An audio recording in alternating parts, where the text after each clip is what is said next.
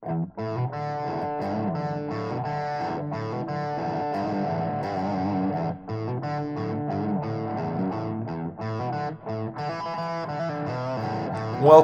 to the Fitness Ethos Podcast. I'm John McNeil, and I use my knowledge of fitness, psychology, philosophy, and mindset to help you achieve your fitness goals. Join me each weekday as I discuss a new topic related to achieving the appropriate health and fitness mindset. Hey guys, welcome back to the podcast. So, if you go based off Instagram or TikTok or YouTube, you'll see that this new kettlebell workout or this one barbell complex or do this exercise to lose weight for life. And you'd think that's the most effective strategy for fat loss or just overall fitness. But that changes time after time. And if you're like me, you tend to see people overlapping on each other's thoughts. One person will say, well, this study shows that veganism is the best diet. And then that same day, a carnivore guy will say, oh, carnivore is the best diet. But I wanted to talk about something in this episode about how sustainability is truly the most effective strategy for any health and fitness journey. So what do I mean by that? Well, when I think of sustainability, I think of long-term, of being able to maintain a level of performance and consistency long-term. That's what I think about when I say sustainability. And that's going to be the most effective exercise routine, is something you can do for your entire life. Let's say that carnivore is in fact the best way to eat and that everyone should be eating that way. But let's say you eat fucking steak or you hate fucking steak.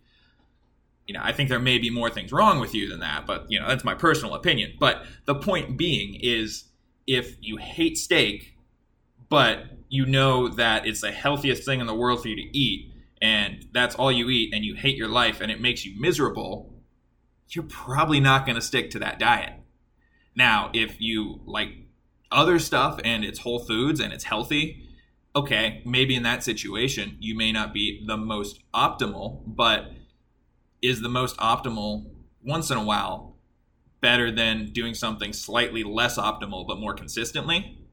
I would argue no. It's about the consistency.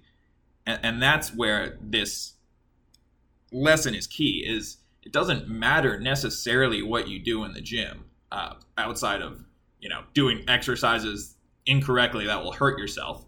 But in terms of like, if it's running, if it's playing basketball, if it's weightlifting, if it's kettlebells, if it's, a specific diet, none of that matters as long as it's generally healthy and you can do it for your life. Now, if you only eat Oreos for your life, you may see a short-term improvement, or you may be able to sustain that forever. But I would argue that's probably not the most healthy thing. Same thing with just eating carbs for every meal. Only carbs, I should say. Carbs are fine. I'm not going against carbs, but if I just ate rice for every meal because that's sustainable for me, that's probably not the most effective strategy. So there is a little bit of nuance here, but in general, doing something long-term is going to be more effective than doing anything in the short term. And I do want to take a minute to even address some of the studies, because I think they're often very misleading because of the time frame they're completed in. If we look at a 6-week study, you can see improvement in almost anything. You can say, if we did this 6-week study, and if you ran 30 miles a day for 6 weeks, we saw vast improvements in cardiovascular activity or whatever. Okay, you got better at cardio by running 30 miles a day for 6 weeks straight. Let's expand that out a little bit. If you're getting paid enough, or if there's enough incentive, most people can commit to something for 6 weeks. But what happens if we expand it out?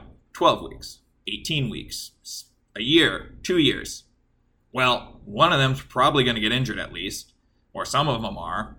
One of them gets injured, he's going to be running less than the 30 miles a day, and his cardiovascular fitness will go out the window. Or someone may hate running 30 miles a day, and they may not be able to continue doing it for their entire life. So they stop doing it and they fall off. That 6-week study shows that's super effective. But in the long term, if people aren't willing to do it, is it really that effective? And you see the same thing in health and fitness studies all the time with like strength training, where they'll show, oh, this leg press machine is, you see more strength gains over 6 weeks than you would with a squat. But they fail to consider that a squat or a deadlift or some of these more technical movements will see a greater benefit over time as you master them versus something that's very simple that someone off the street can pick up and see more improvement in.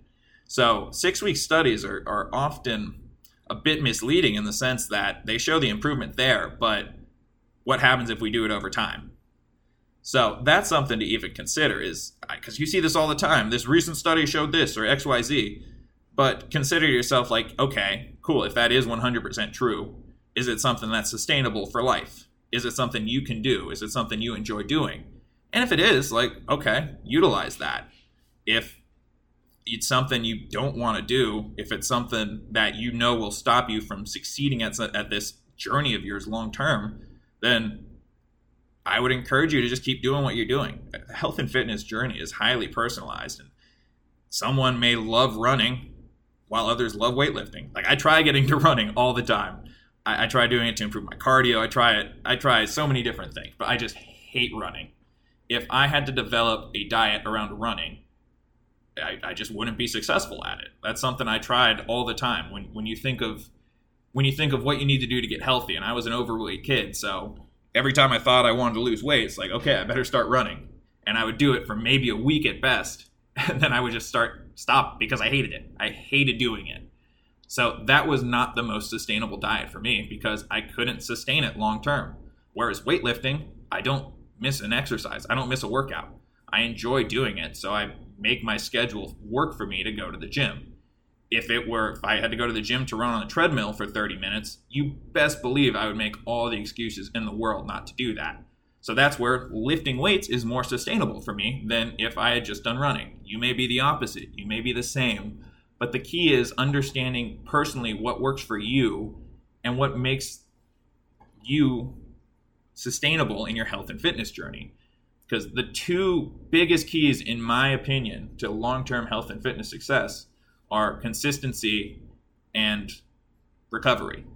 So continuing to show up at the gym, not overexerting yourself too much to the point where you can't recover, and being able to continue to build upon that and have that adaptation response, continue to increase strength, cardio, whatever you want. But the main thing here, as I wrap up, is just consider the long-term viability of anything before you consider doing it. Just because this Instagram influencer is saying, I lost 50 pounds doing this one exercise, doesn't mean it'll work for you. So put a little extra thought into it. Really do your due diligence and think, is this a practice that will be sustainable for me in 6 months, in a year? And use that to help guide any additions you make to your journey. But I recommend to keep it as simple as possible. Do what you love and just be able to maintain that long term, and you'll see great success. So that's all I have for you guys today. Until next time, I'm John McNeil, and this has been the Fitness Ethos Podcast. Thanks again, everyone.